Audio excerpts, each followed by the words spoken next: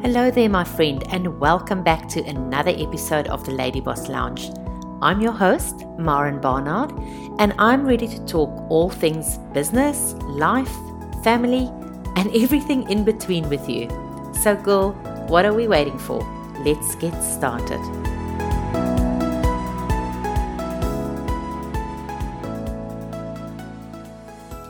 One of the happiest moments and one of the most scariest moments in any mother's life is the day her baby is born.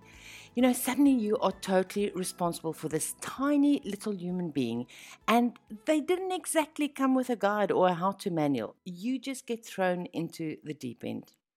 And from that first day, you start thinking about which school your kid needs to go to and getting their name on the waiting list for 5 years from now. They get to school and we dream of them getting A's, being on the first team and excelling at everything that maybe we never did. Now, this week's episode is going to be a little bit different from my others, and we are actually going to talk parenting.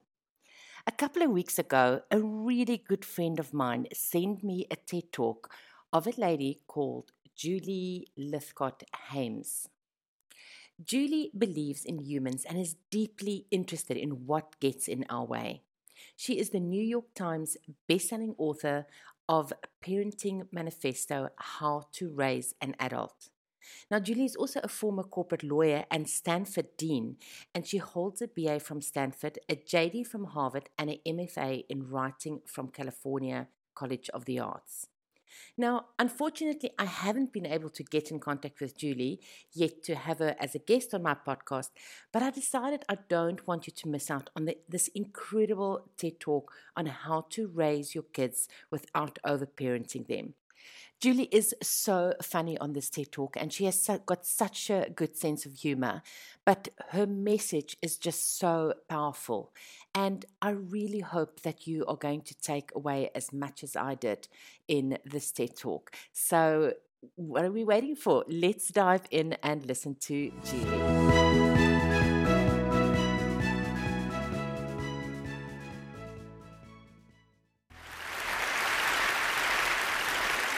You know, I didn't set out to be a parenting expert. In fact, I'm not very interested in parenting per se. It's just that there's a certain style of parenting these days that is kind of messing up kids, impeding their chances to develop into their selves. There's a certain style of parenting these days that's getting in the way. I guess what I'm saying is we spend a lot of time being very concerned about parents who aren't involved enough in the lives of their kids and their education or their upbringing, and rightly so. But at the other end of the spectrum, there's a lot of harm going on there as well, where parents feel a kid can't be successful unless the parent is protecting and preventing at every turn, and hovering over every happening, and micromanaging every moment, and steering their kid towards some small subset of colleges and careers. When we raise kids this way, and I'll say we, because Lord knows in raising my 2 teenagers, I've had these tendencies myself, our kids end up leading a kind of checklisted childhood. And here's what the checklisted childhood looks like. We keep them safe and sound and fed and watered. And then we want to be sure they go to the right schools, but not just that they're in the right classes at the right schools, and that they get the right grades in the right classes in the right schools.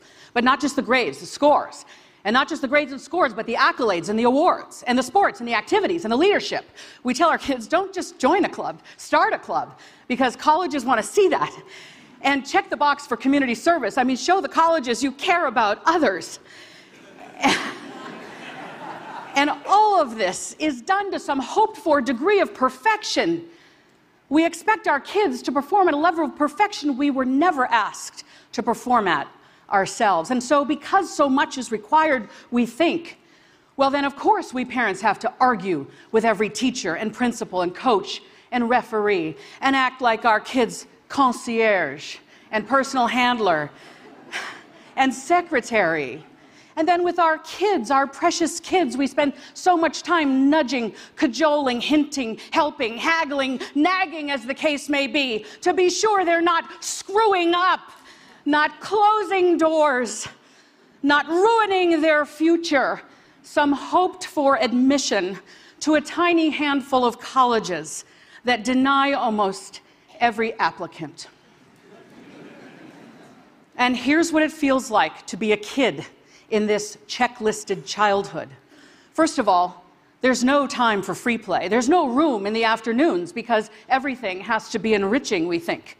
It's as if every piece of homework, every quiz, every activity is a make or break moment for this future we have in mind for them. And we absolve them of helping out around the house. And we even absolve them of getting enough sleep as long as they're checking off the items on their checklist.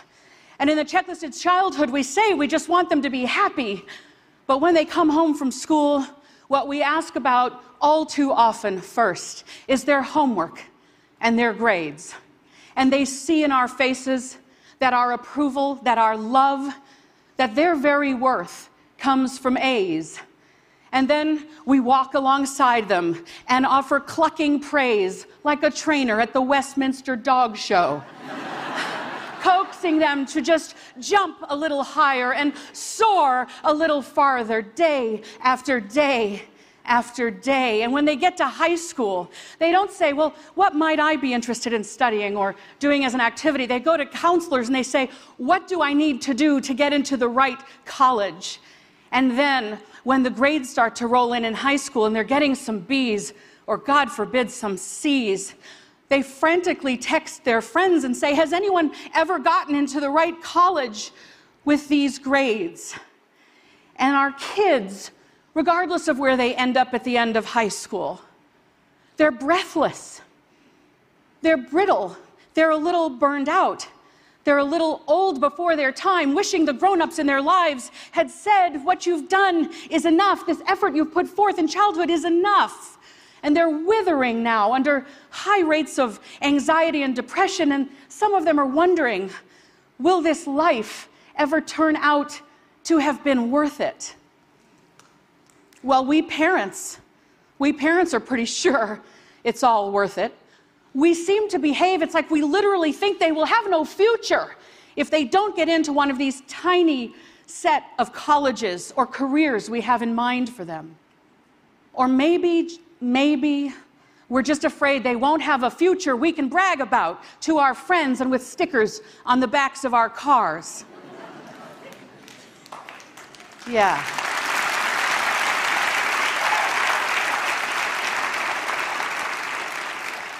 But if you look at what we've done, if you have the courage to really look at it, you'll see that not only do our kids think their worth comes from grades and scores, but that when we live right up inside their precious developing minds all the time, like our very own version of the movie Being John Malkovich, we send our children the message, hey kid, I don't think you can actually achieve any of this without me. And so with our overhelp, our overprotection, overdirection, and handholding, we deprive our kids of the chance to build self-efficacy, which is a really fundamental tenet of the human psyche, far more important than that self-esteem they get every time we applaud. Self-efficacy is built when one sees that one's own actions lead to outcomes, not... There you go. Not one's parents' actions on one's behalf, but when one's own actions lead to outcomes. So simply put, if our children are to develop self-efficacy, and they must, then they have to do a whole lot more of the thinking, planning, deciding, doing, hoping, coping, trial and error, dreaming and experiencing of life for themselves. Now, am I saying every kid is hardworking and motivated and doesn't need a parent's involvement or interest in their lives and we should just back off and let go? Hell no. That is not what I'm saying. What I'm saying is when we treat grades and scores and accolades and awards as the purpose of childhood, all in furtherance of some hoped-for admission to a tiny number of colleges or entrance to a small number of careers, that's too narrow a definition of success for our kids. And even though we might help them achieve some short-term wins by overhelping, like they get a better grade if we help with do their homework, They might end up with a longer childhood resume when we help. What I'm saying is that all of this comes at a long-term cost to their sense of self. What I'm saying is we should be less concerned with a specific set of colleges they might be able to apply to or might get into, and far more concerned that they have the habits, the mindset, the skill set, the wellness to be successful wherever they go. What I'm saying is our kids need us to be a little less obsessed with grades and scores and a whole lot more interested in childhood providing a foundation for their success built on things like love and chores.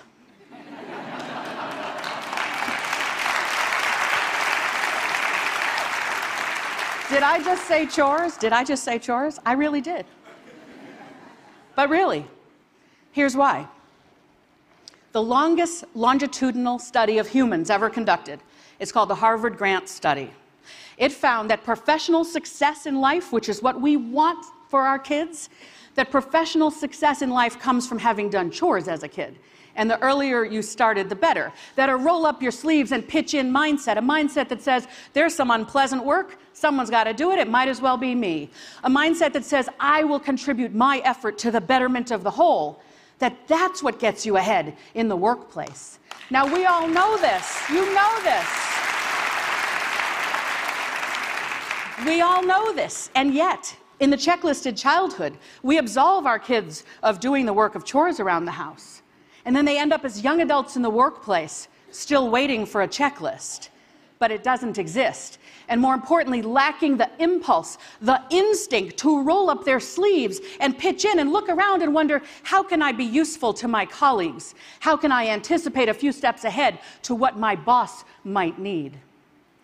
A second very important finding from the Harvard Grant Study said that happiness in life comes from love. Not love of work, love of humans. Our spouse, our partner, our friends, our family. So childhood needs to teach our kids how to love, and they can't love others if they don't first love themselves, and they won't love themselves if we can't offer them unconditional love. Right. And so, instead of being obsessed with grades and scores when they come home, when our precious offspring come home from school or we come home from work, we need to close our technology, put away our phones, and look them in the eye and let them see the joy that fills our faces when we see our child for the first time in a few hours. And then we have to say, how was your day? What did you like about today? And when your teenage daughter says lunch, like mine did, and I want to hear about the math test, not lunch, you have to still take an interest in lunch. You got to say, what was great about lunch today? They need to know they matter to us as humans, not because of their GPA. All right, so you're thinking chores and love, that sounds all well and good, but give me a break. The colleges want to see top scores and grades and accolades and awards, and I'm going to tell you, sorta. The very biggest brand name schools are asking that of our young adults. But here's the good news. Contrary to what the college rankings racket would have us believe,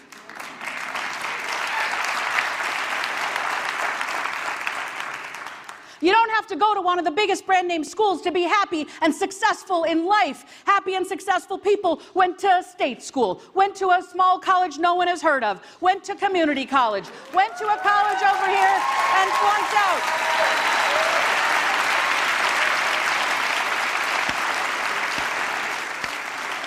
The evidence is in this room, is in our communities, that this is the truth.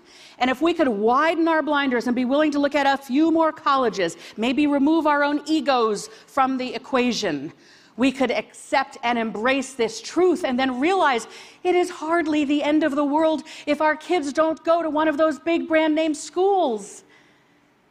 And more importantly, if their childhood has not been lived according to a tyrannical checklist, then when they get to college, whichever one it is, well, they'll have gone there on their own volition, fueled by their own desire, capable and ready to thrive there. I have to admit something to you. I've got 2 kids I mentioned, Sawyer and Avery. They're teenagers. And once upon a time, I think I was treating my Sawyer and Avery like little bonsai trees that I was going to carefully clip and prune and shape into some perfect form of a human that might just be perfect enough to warrant them admission to one of the most highly selective colleges. But I've come to realize, after working with thousands of other people's kids and raising 2 kids of my own, my kids aren't bonsai trees. They're wildflowers of an unknown genus and species. And it's my job to provide a nourishing environment, to strengthen them through chores, and to love them so they can love others and receive love. And the college, the major, the career, that's up to them. My job is not to make them become what I would have them become, but to support them in becoming their glorious selves. Thank you. Thank you. Thank you. How incredible was Julie? Did you listen to this TED Talk and cringed every now and then? Because I sure did, knowing that over the years I have definitely fallen into this trap of overparenting. But the beauty is that we learn from our mistakes, and we can end up having such a great relationship with our children, especially our teenage children. Coming from a mum with 3 young adult children, Michaela is 23, Callum is 21, and Liam is 18. I know that over the years, one of the biggest things that I wanted to do was raise my kids independently, make them independent from me, so that they can learn that life isn't just all honey and roses, and that they are going to have disappointments in life, and that you don't always get the things that you want. And I'll do a whole nother episode on, how I raised my kids and what my beliefs as a mother has been. But I just think what Julie spoke about in this TED Talk is just so relevant today, because social media, we see what everybody else is doing on social media, what everybody else's kids are doing and achieving, and we start comparing our children to other people's children. And then I think sometimes we feel kind of disappointed if our children don't, they're not up there with the others. And that is such a wrong thing to do, because you never know where your child is going to end up as an adult, what they're going to do, how they're going to, follow their passion, and they will become successful in whatever they do as long as they love it. And remember, success is not a monetary value. Success is having, a happy relationship, loving life every day, enjoying getting up in the morning. That's what success is about, is living that fulfilled life. So with all that said and done, I hope you enjoyed it. We will definitely do some more episodes on parenting. I think it's such a great topic for us mums trying to juggle parenting as well as running businesses. So we will definitely get onto that. But for now, I hope that you will go out and make a difference, because there is someone out there right now looking for exactly what you have to offer. Until next week.